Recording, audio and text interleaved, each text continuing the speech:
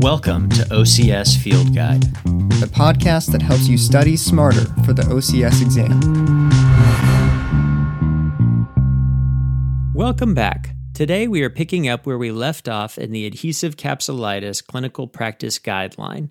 We're going to jump right in with examination. First, we have outcome measures. The three outcome measures with the strongest support for this condition are the DASH, the ASES, and the SPOTY. You're probably already familiar with the DASH, or the Disabilities of the Arm, Shoulder, and Hand questionnaire, or at least its quick form counterpart. But the DASH is a 30-question self-report questionnaire with scores from 0 to 100, where the lower scores indicate less disability and high scores indicate more disability. The average minimal detectable change reported in studies is 10.5, and the minimal clinically important difference is reported as 10.2. So for questions that involve whether or not a patient has improved, you're looking for at least a 10-point decrease in score as your cutoff for functional improvement.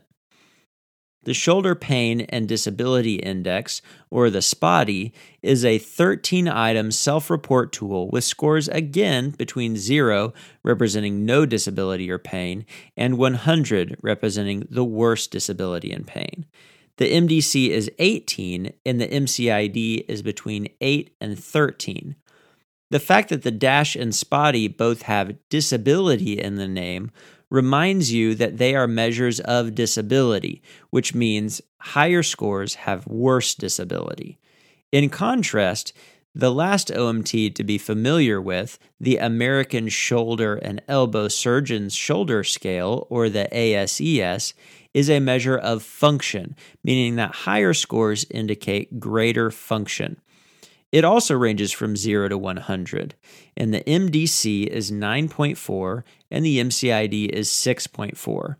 So if you're reading a case that uses the ASES, you'd be looking for more than 6 points of increase to know that improvement has occurred.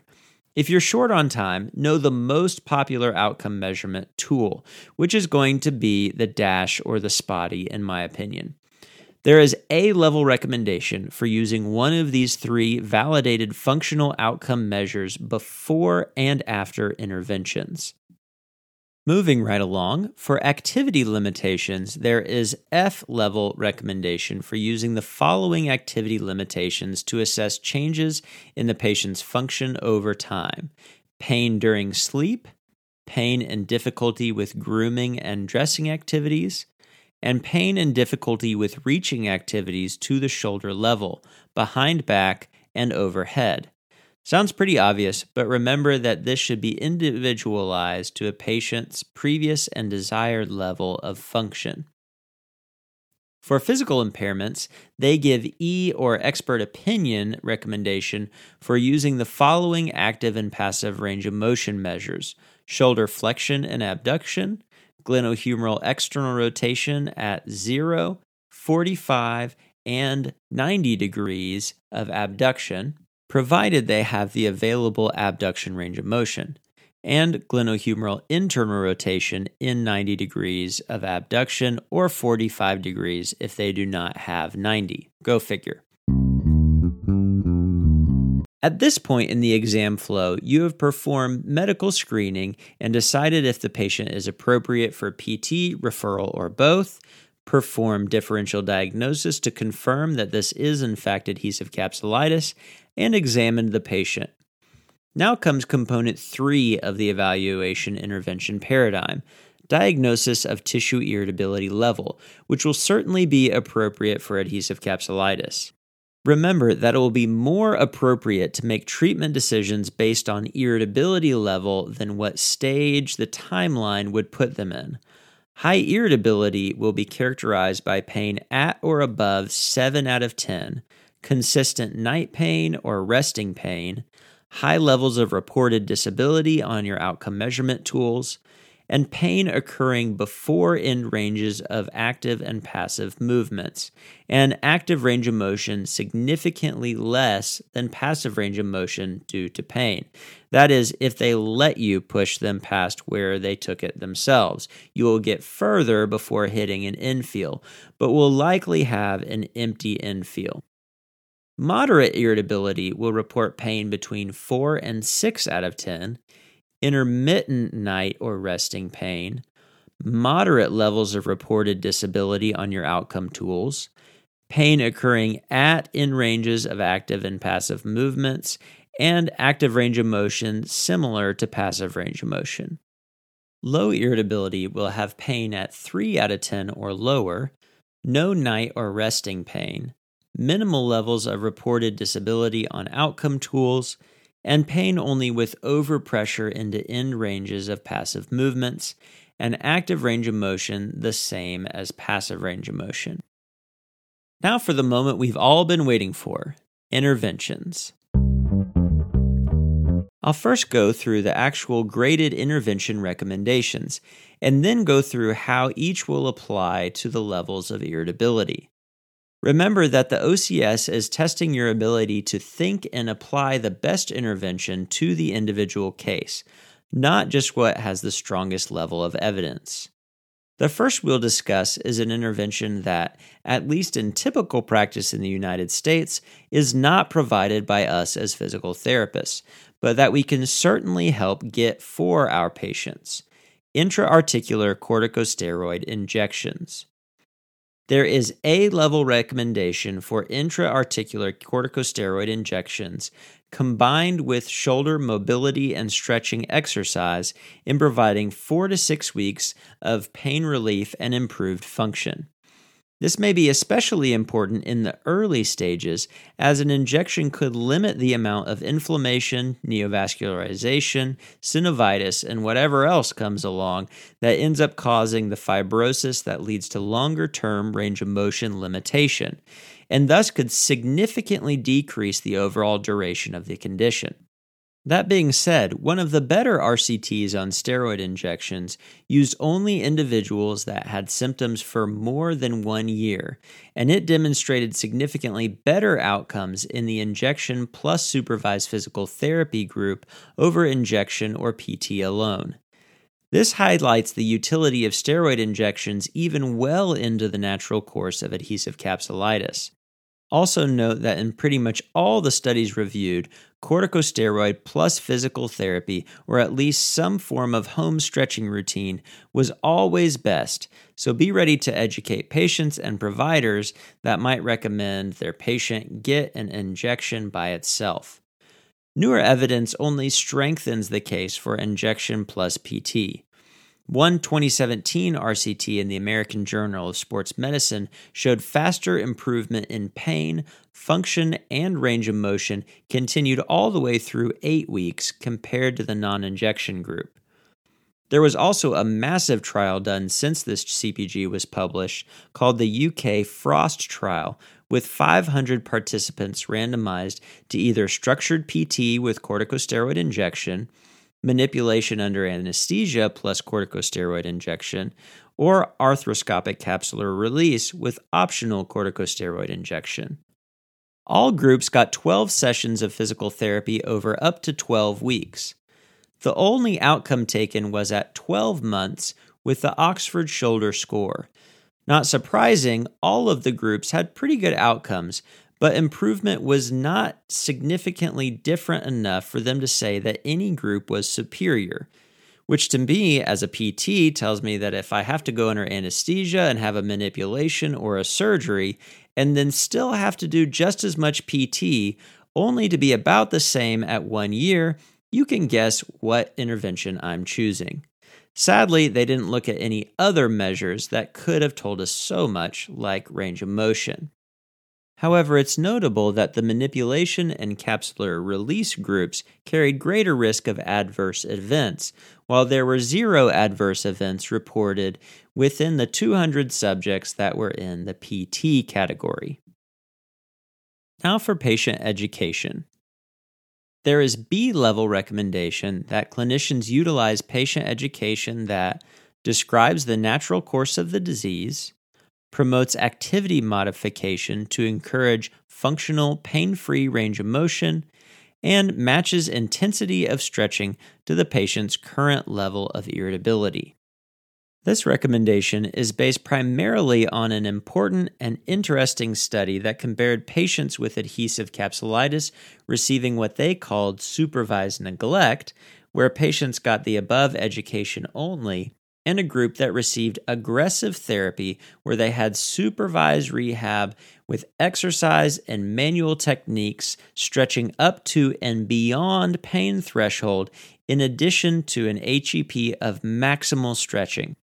At 2-year follow-up, the supervised neglect group actually had 89% of the cohort above their cutoff of 80 out of 100 on the constant score, which is the most widely used shoulder function scale in Europe, though the writers of this CPG don't like it.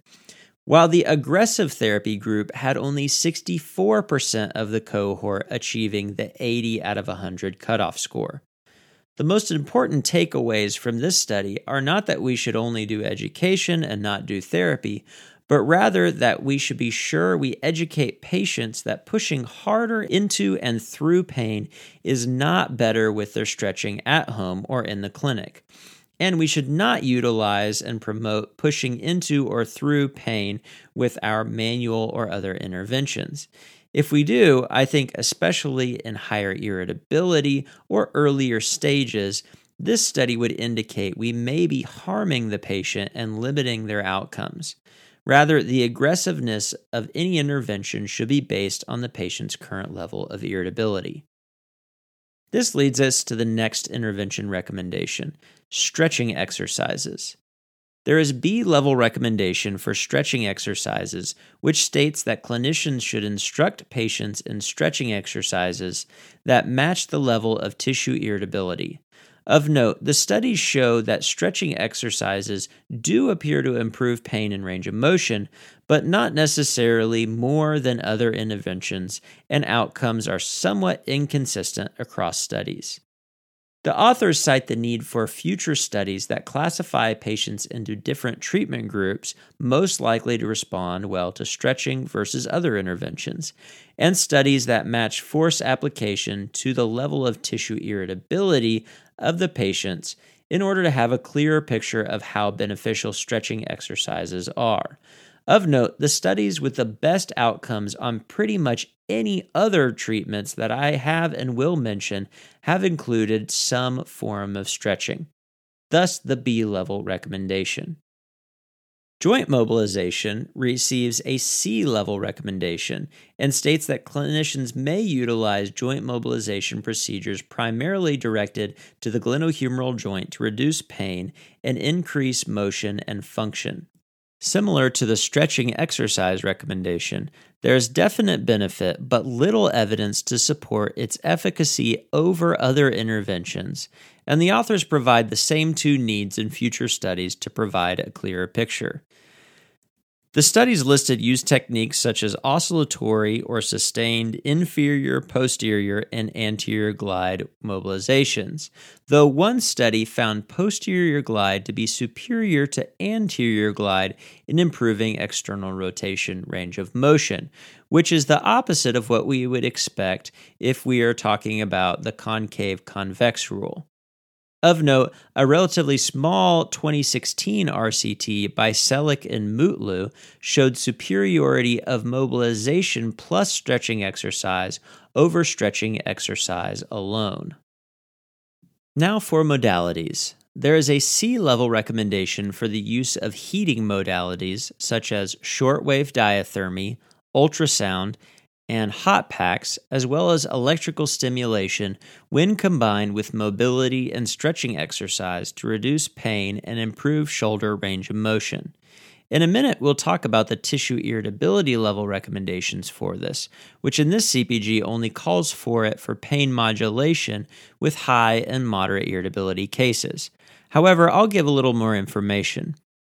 Many of the studies, including ultrasound or diathermy, used it immediately prior to stretching in order to increase capsular temperature prior to stretching, and some demonstrated greater improvement in range of motion when compared with superficial heating or sham treatment. One of the studies involving TENS used it during prolonged in-range stretching with pulleys and showed that it was better than therapy, including superficial heat, with a combination of active and passive mobilization. All of this highlights a very active use of these modalities, whether it be to modulate pain in a high irritability case to allow for a period of more comfortable activity, or in a moderate to low irritability case where it should be used more to prepare a tissue for stretching if used at all, or allow for a more comfortable long-duration stretch rather than just giving them these modalities standalone or at the end of a session just because they feel good if they don't need it to modulate pain. I will mention, though, that at least 2 small RCTs published since this CPG that compared sham to real ultrasound showed no benefit in combination with typical mobilization and stretching regimen. Very recently, there was a sham-controlled RCT on high-intensity laser, which did show greater improvement in pain, but not function or range of motion in the short term. So, there is mixed evidence, hence the C-level recommendation, but suffice it to say that you can use it, but only in combination with mobility and stretching exercise. While we're still talking about modalities, I'll throw in a little extra plug for extracorporeal shockwave therapy. Extracorporeal shockwave therapy is growing in popularity for many conditions. Since 2013, a small handful of studies have shown utility for pain relief and improvement in function in the short term in individuals with adhesive capsulitis.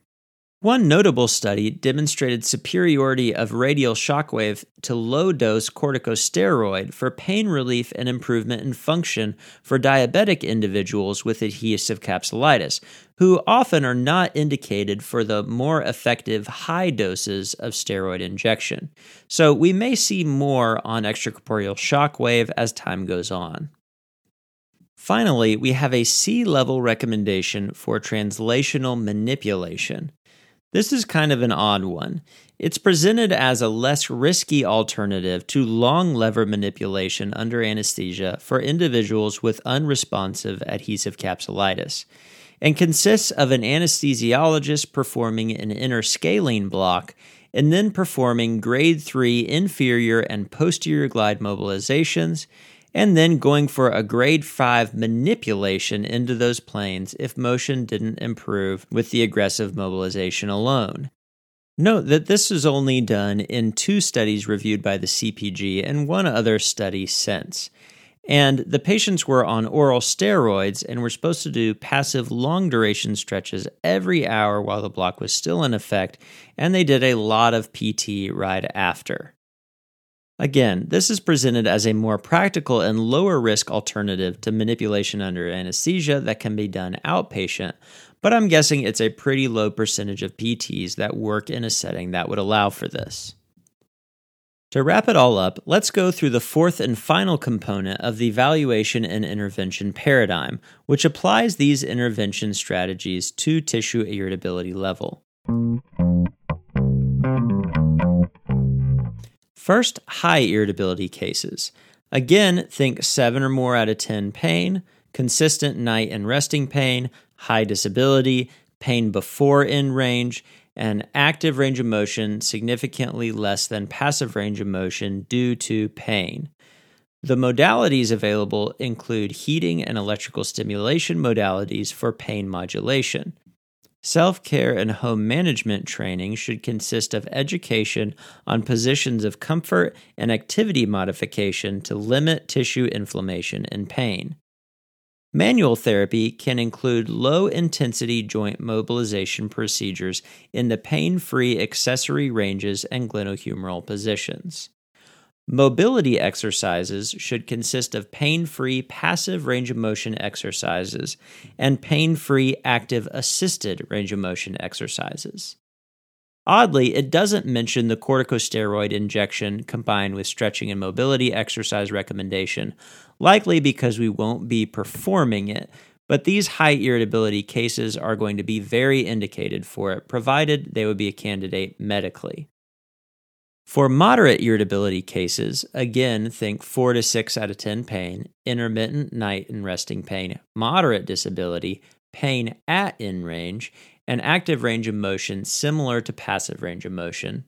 They recommend modalities including heating and electrical stimulation for pain modulation on an as-needed basis, self-care and home management training consisting of progressing activities to focus on gaining motion and function without producing signs of tissue inflammation and pain.